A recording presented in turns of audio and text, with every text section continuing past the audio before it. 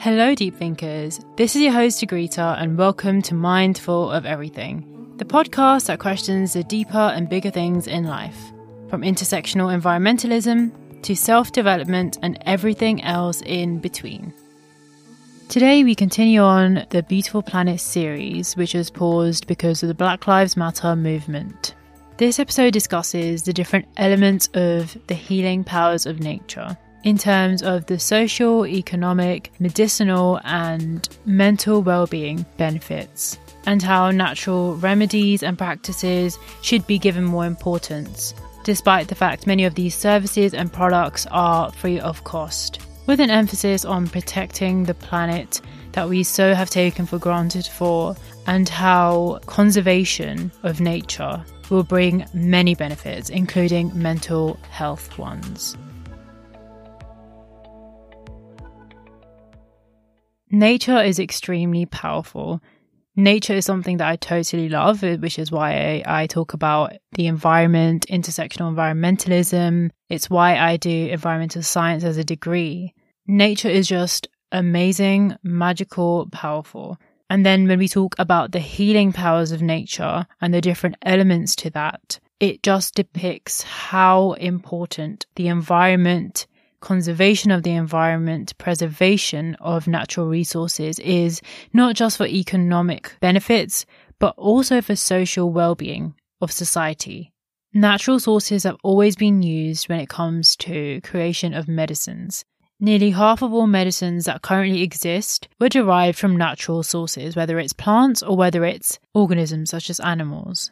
However, many people believe, including scientists, that natural medicines will never be as powerful as conventional medicines, even though half of these do have some form of natural product in them. Many people believe that these natural medicines cannot be used for chronic diseases or severe conditions, and that it can only be used for a short amount of time. What we don't know is that nearly 90% of human diseases that exist to this date can be treated with prescribed drugs that are derived from a natural source. In 2010 alone, a total of $259.1 billion was spent in the US alone on prescription drugs, and nature-based drugs formed a major part of this cost. If we talk about the economic and social benefits in terms of the jobs that will be created from natural medicines, a lot of jobs can be created to just cultivate and market natural medicine. Therefore, this healing power of nature doesn't just hold medicinal benefits, but also social and economic. There are many common medicines that we rely on that have been derived from plants. For example, aspirin originates from salicylic acid found in willow bark and leaves, and aspirin is particularly important because it has anti-clotting properties, as well as it being a painkiller, a medicine that is still used today, and many patients require it. Taxol is used to fight cancer, and is derived from a Pacific yew tree. Digoxin, or digital, as some people call it, is derived from the foxglove plant, and this medicine is used for curing eurythmia, as well as managing heart failure symptoms when this medicine is coupled with other medicine. Rainforests across the world are known as a treasure chest for medicinal discoveries, with many simple plants that may look very ordinary, have very powerful medicinal properties that we can use for new medicine. One example is agristat, which is an anticoagulant, derived from the venom of the saw-scaled viper that is found in tropical forests in Argentina, Brazil, and Paraguay. The viper's venom is very good at lowering blood pressure. So this medicine helps solve chronic high blood pressure, aka hypertension. The island of Madagascar is actually teeming with these plants and organisms in general that have amazing medicinal properties.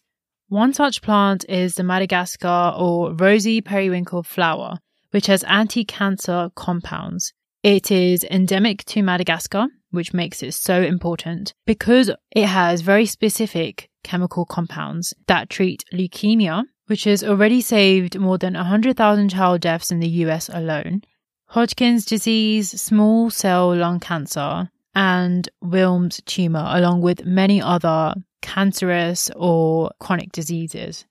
The Madagascar periwinkle flower has the compounds vincristine and vinblastine, and these very complex chemical compounds are able to be extracted and then used in medicine to treat these dangerous diseases.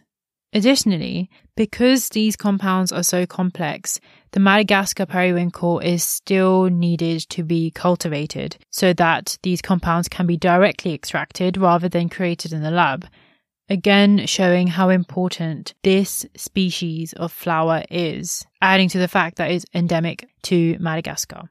Madagascar is so important for pharmaceuticals and for the medical industry in general because it's known to be a hotspot for biodiversity.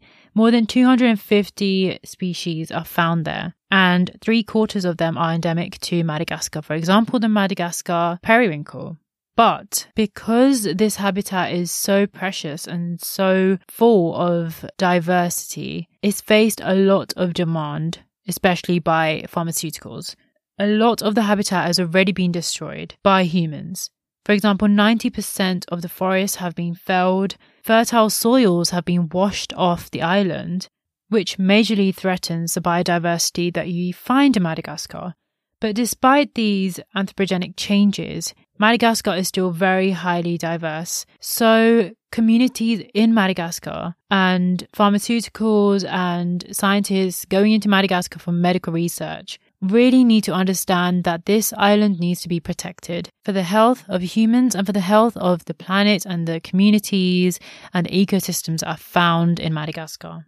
We need to now imagine if the periwinkle, for example, the Madagascar periwinkle, if that was wiped out because of the destructive nature in which these plants and organisms are extracted for the benefit of everyone, if that periwinkle didn't even exist, then many children would have died, many people with leukemia and Wilms tumor and all of these other conditions that can be treated by this periwinkle would have died. These deaths were prevented just by a single species. So protection of the planet, protection of communities is very, very important because medical research is still going on. A lot of organisms and plants haven't been found yet that contain these very special medicinal properties. Research is still going on. So if you continue to deforest, if you continue to drain soils, if we continue to use toxic chemicals in the form of fertilizers, then we are going to be losing these opportunities, these breakthroughs for medicine. This has already happened in the past. For example, the Calophyllum lanigerum tree in Borneo is a very extremely rare tree species that when you expose it to the AIDS virus, it shows very good antiviral activity. But because of the extensive deforestation that has occurred and is occurring in Borneo and in the entire region of Indonesia, nearly all of these trees were cut down when the search for this tree began by scientists back in 1987. When scientists finally found that this tree has all these properties that can help in the AIDS virus in HIV, when they went to check where this location of the tree is, they found that the tree that they wanted to find had been cut down already because, again, when you see a tree, it doesn't have it stamped all over it that it has medicinal properties. It just looks like a normal tree. And the farmers there, the people that would cut down the trees, they just cut it down. Once they found that this tree could not be accessed in the location that they wished to access, they had to do a very intense search for the tree, and then they were able to find a few in the Singapore Botanic Garden. And now we have a good amount of specimens for this tree. Cannabinoid A is a complex compound that is found in the bark of this tree and is shown to be effective for treating HIV-1, so this first strain of the HIV virus. But because research is still going on, this has not become available just yet. but scientists are constantly looking at how this can be released into the market and people can use this to combat the HIV virus, which is so amazing. It's a very big, major breakthrough. And if all of these trees had been chopped down, we wouldn't have even gotten this opportunity to try to solve the issue of HIV and AIDS that we still haven't been able to solve. We are talking about natural medicine, so I just have to talk about Ayurveda, as an Indian, of course. Ayurveda, or Ayurveda, which is what people say in English, is the ancient Hindu system of medicine, as well as a general kind of philosophy, which is built around the natural way of living. So that would be things like exercise, sleep, having a good diet, hygiene, skincare, etc. And Ayurveda is still so important for Indians. I mean, I use products that are of natural origin and that are found in India, that originate from India. And Indians in general have either used it at some point or continue to use it. It's a dominant form of medicine and the way of living, really, throughout India and for Indians as well. Ayurveda literally means knowledge of life, and this system is at least 500 years old as the Hinduism itself. It's written within the holy books, which are called the Ved or the Vedas, and since then it's evolved massively, especially because the emergence of science and other practices has allowed it to evolve and to meet the needs of modern society.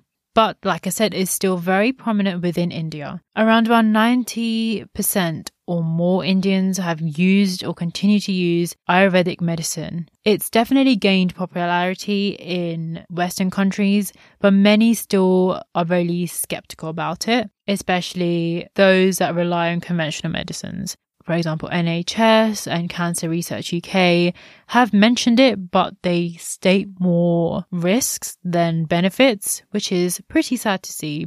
Again, people just don't find nature-based medicines, nature-based practices as that strong. They think it's just a short-term thing, that it won't really help you in the long term. It's just a weak alternative. It's just a romanticized form of medicine and well-being practices.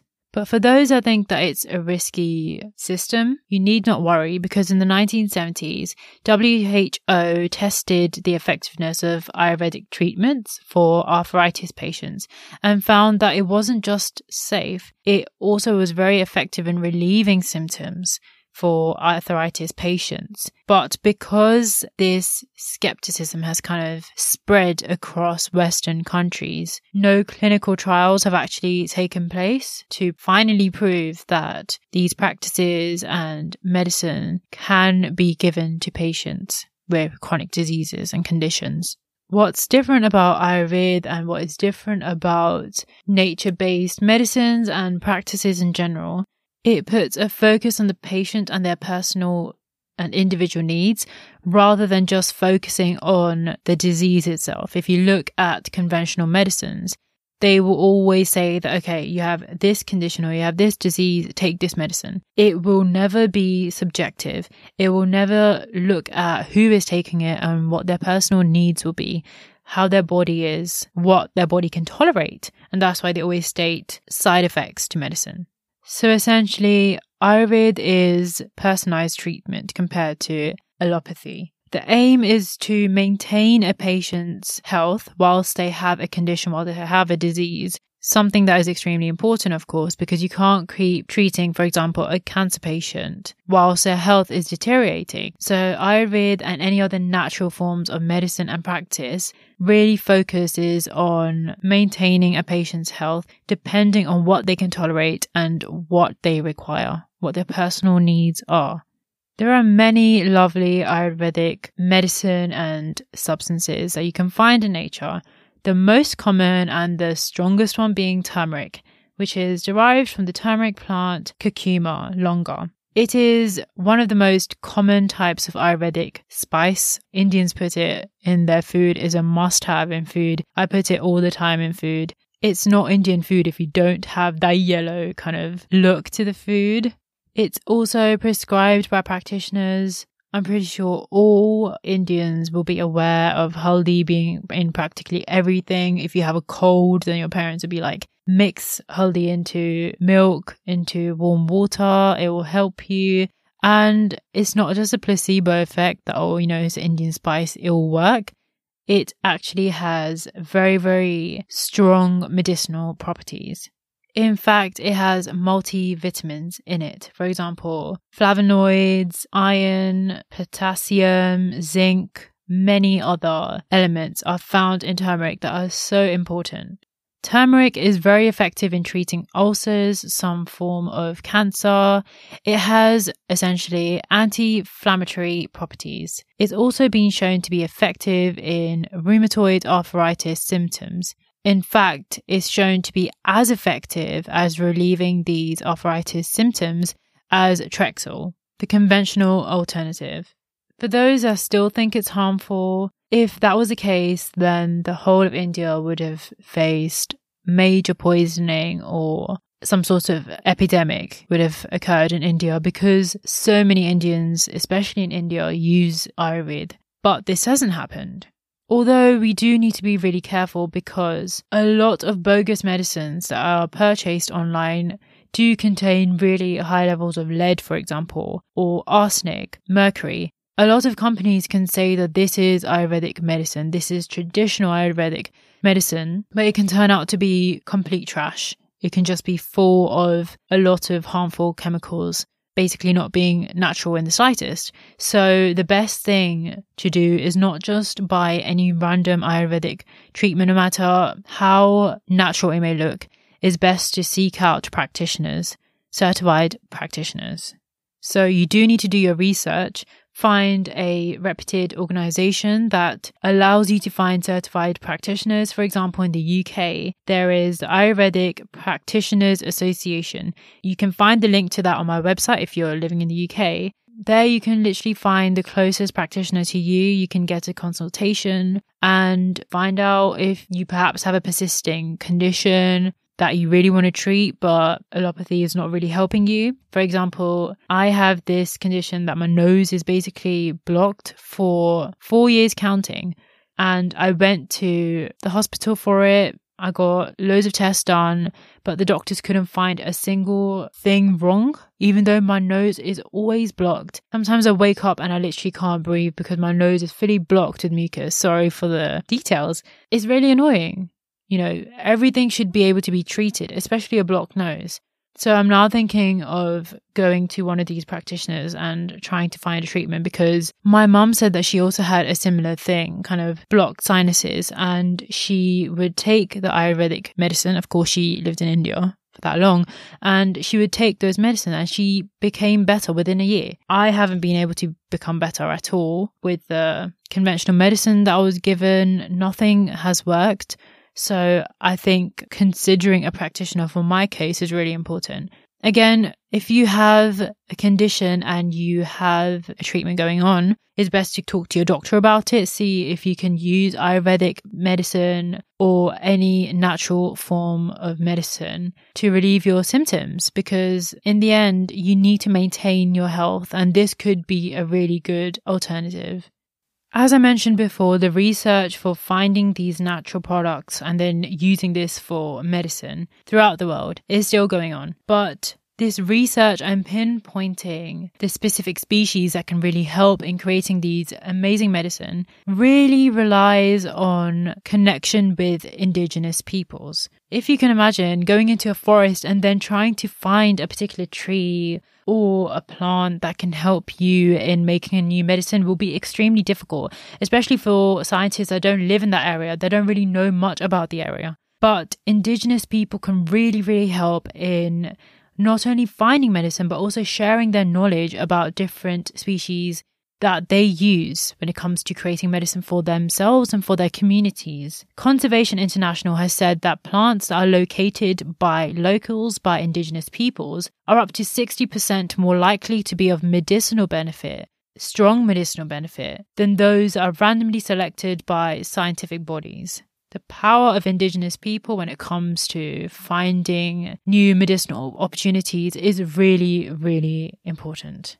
However, just like in Madagascar, where the demand for medicines is so high, this demand has really, really worried indigenous people and raised many ethical questions. For example, do we have a right to go into these communities and take the supply from these communities that so depend on these natural sources for medicine as well? Do we have a right to go in there and take their supply? And of course, the demand will be so high that a lot will need to be taken.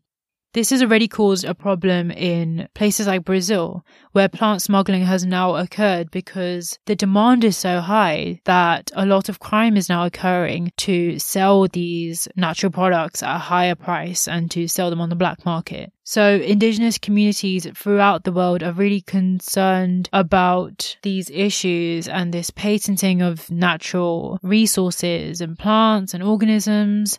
But many organizations like Conservation International are actually working with communities to have a control on this demand. Conservation International, for example, has actively been working with governments of Madagascar and Indonesia to implement policies that can maintain sovereignty over their natural resources and make sure that these natural resources aren't exploited by pharmaceuticals and rich countries.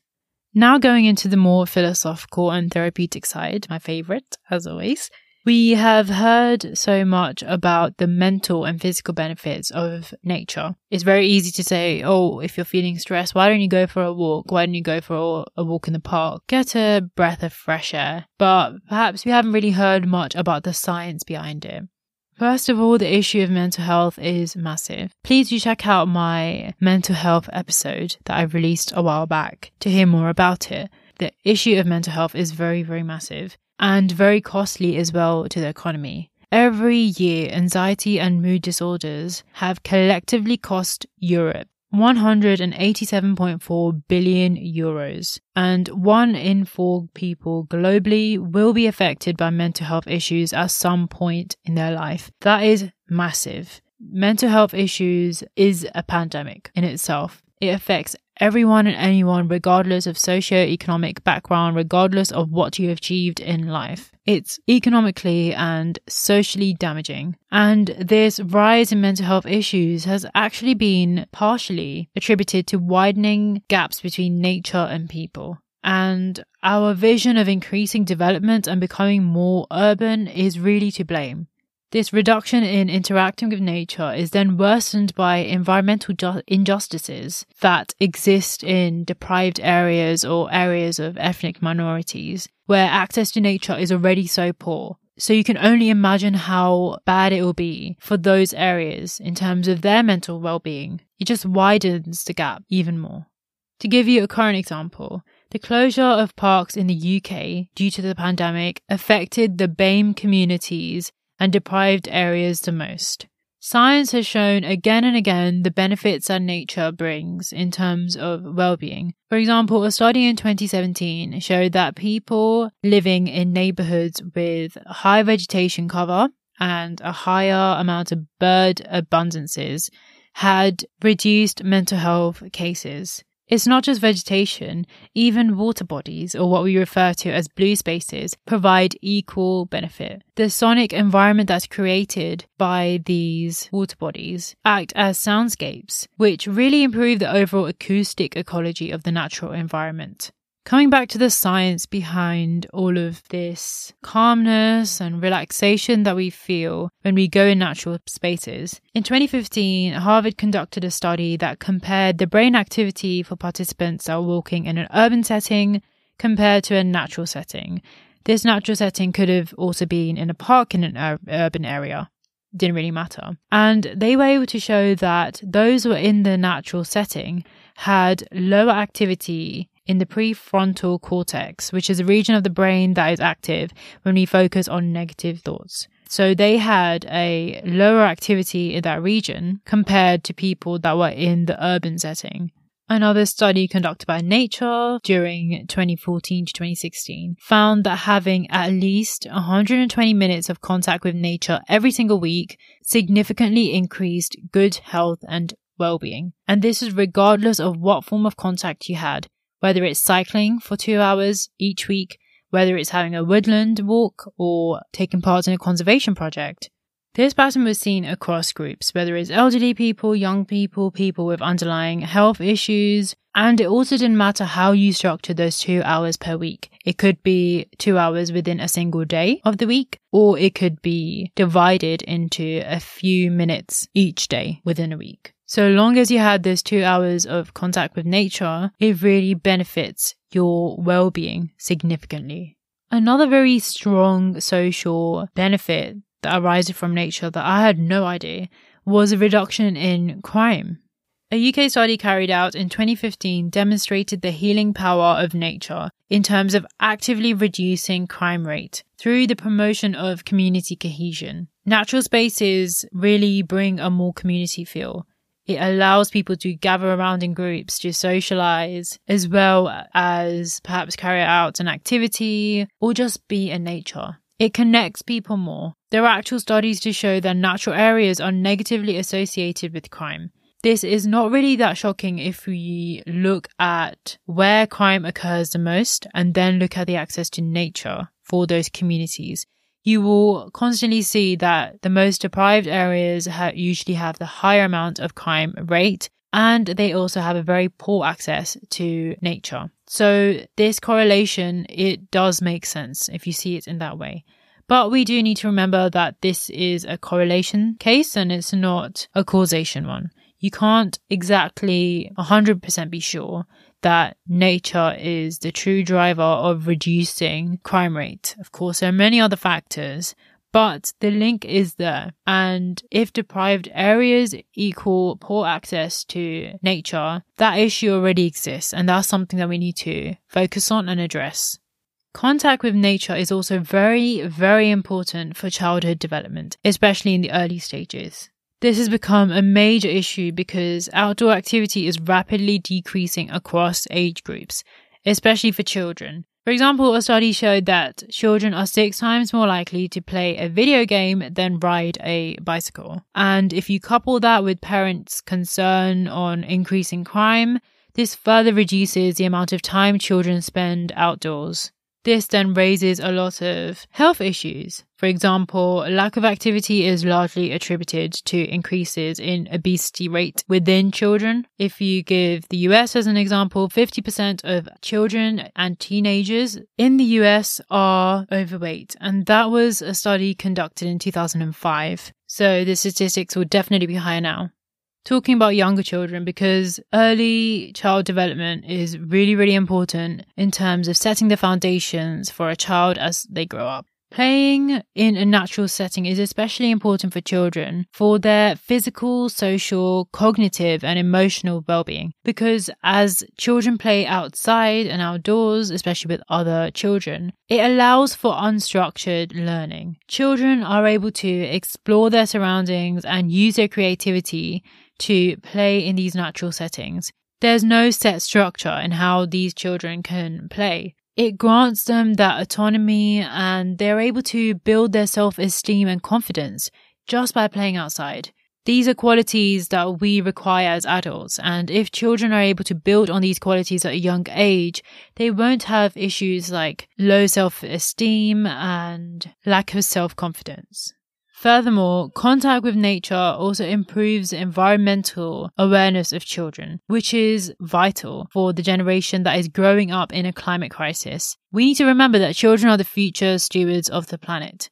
So if children become environmentally aware at a young age, then they will be standing up for protection of the environment that they grew up in, protection of rights of people that suffer from environmental injustices, and they will be able to support companies that are sustainable, that invest in renewable energy, that invest in a greener world. By increasing the amount of contact children have with nature, they are able to respect and protect the natural environment that they remember growing up in.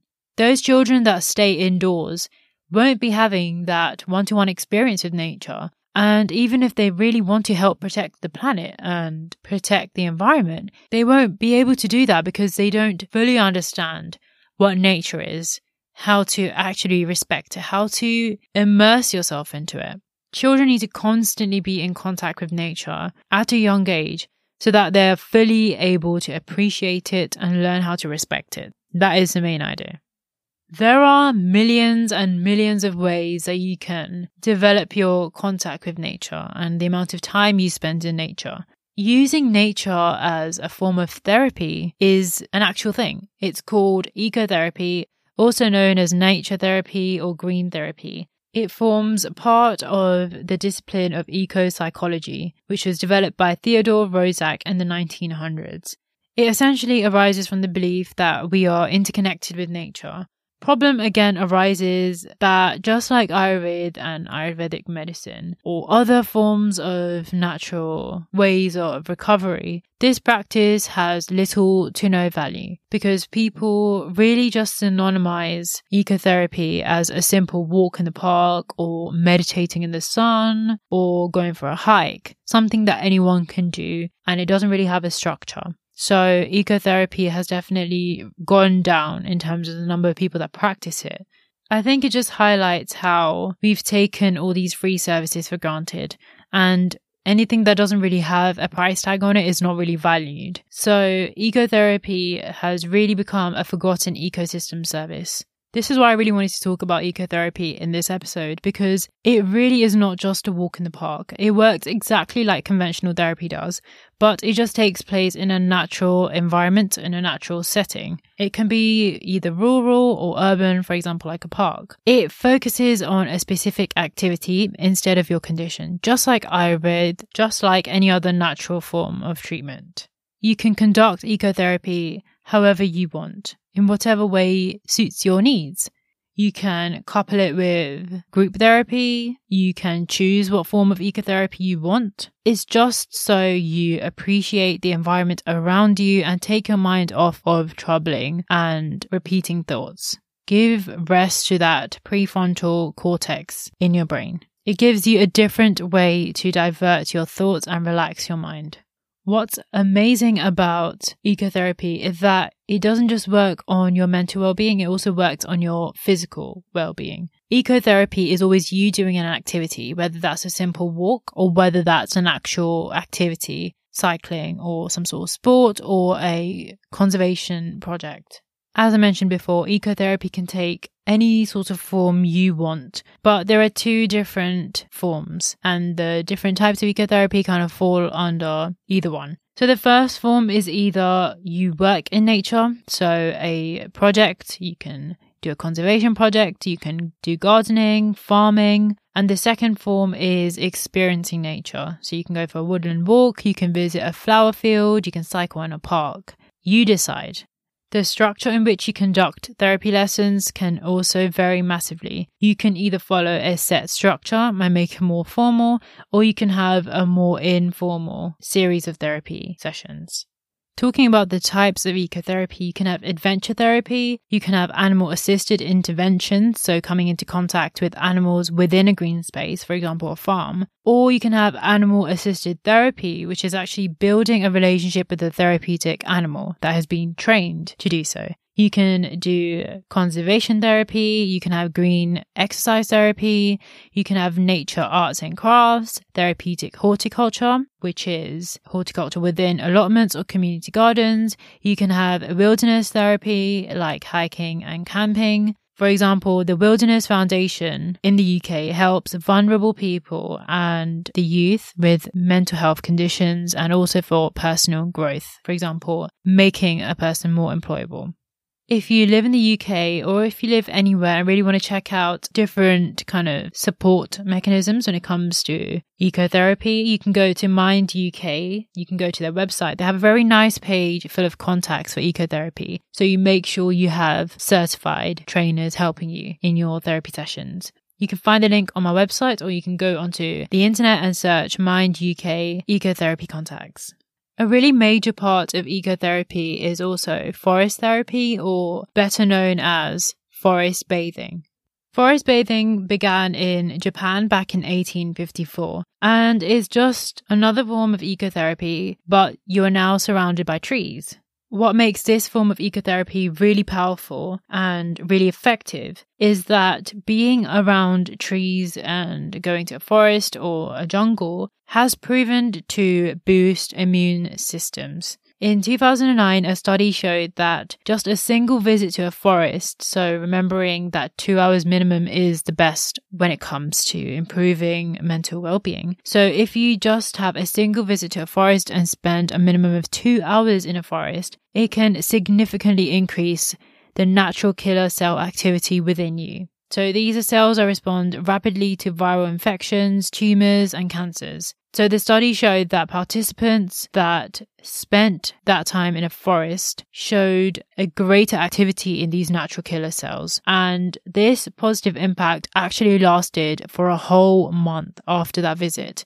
Just a single visit to a forest was able to boost the immune system of these participants. Why does this happen? Trees actually release essential oils called phytoncide, which is found in plants, some fruit, wood. These oils are released by trees as a defense mechanism against pathogens and pests. But this very substance, when humans breathe it in, really helps boost immune system function. If you go into a forest, the smell of the air is so fresh and pure, really. Is very different to the air in cities, of course. Even in other green spaces, the smell of a forest is amazing. And it's really down to these oils that the tree releases for itself, but is so beneficial to other organisms that are breathing in this substance. This really demonstrates that forest bathing and ecotherapy in general has the science behind it. It's not just a simple walk in the park. You are actually immersing yourself in the nature, and it is actively helping you, whether it's boosting your immune system, your mental well-being, your physical well-being, your mood. Currently, there is literally no negatives. It's full of positives. I genuinely think that every single therapy session that people have, the conventional therapy sessions, ecotherapy should definitely be promoted and encouraged to patients that are undergoing therapy. It is such a strong form of improving your mental well-being, your well-being in general. I think it's definitely something that people should actively encourage because there is a structure to it. The science proves that it is so beneficial. It should really be taken on seriously.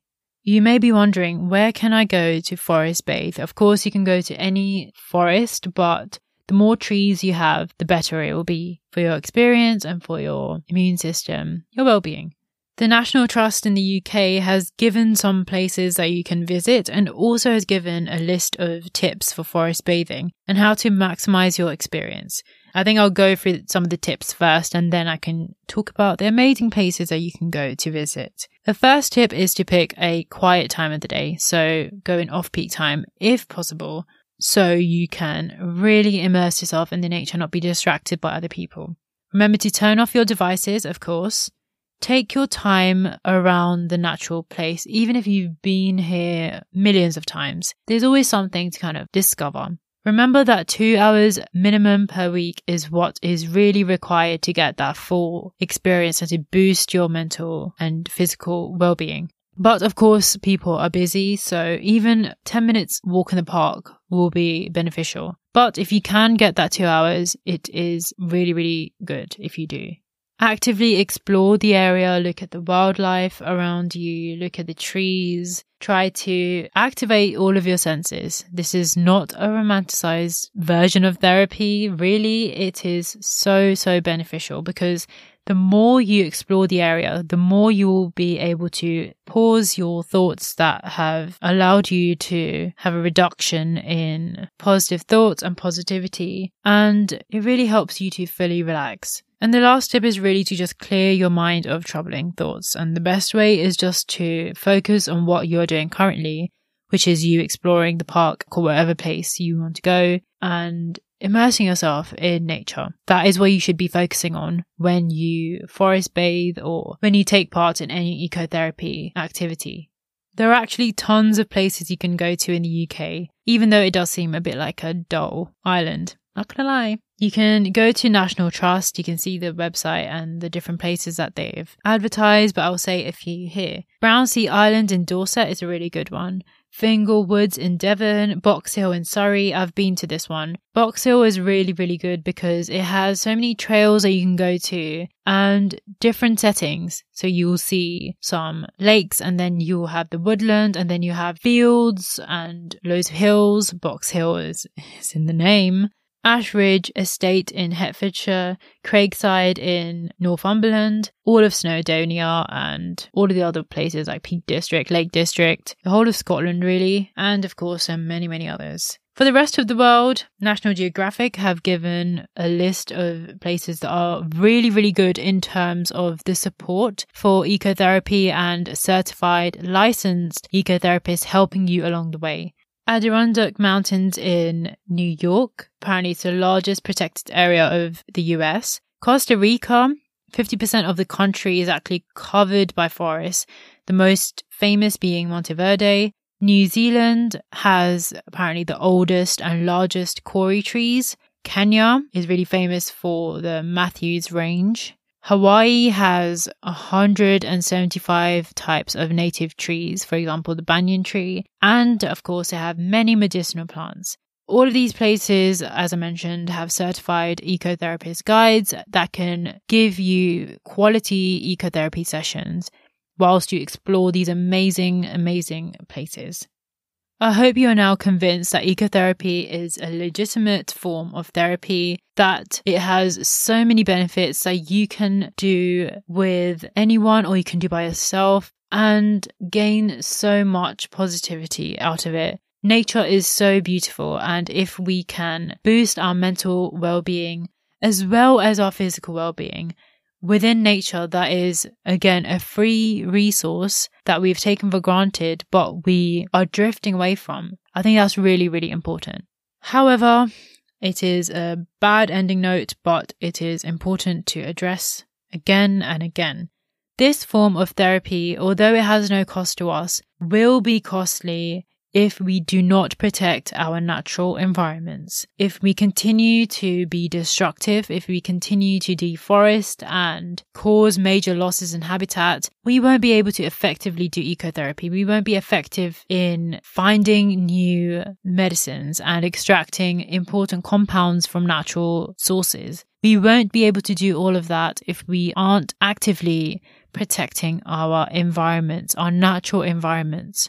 It already costs us billions and billions just to manage and to restore degraded habitats.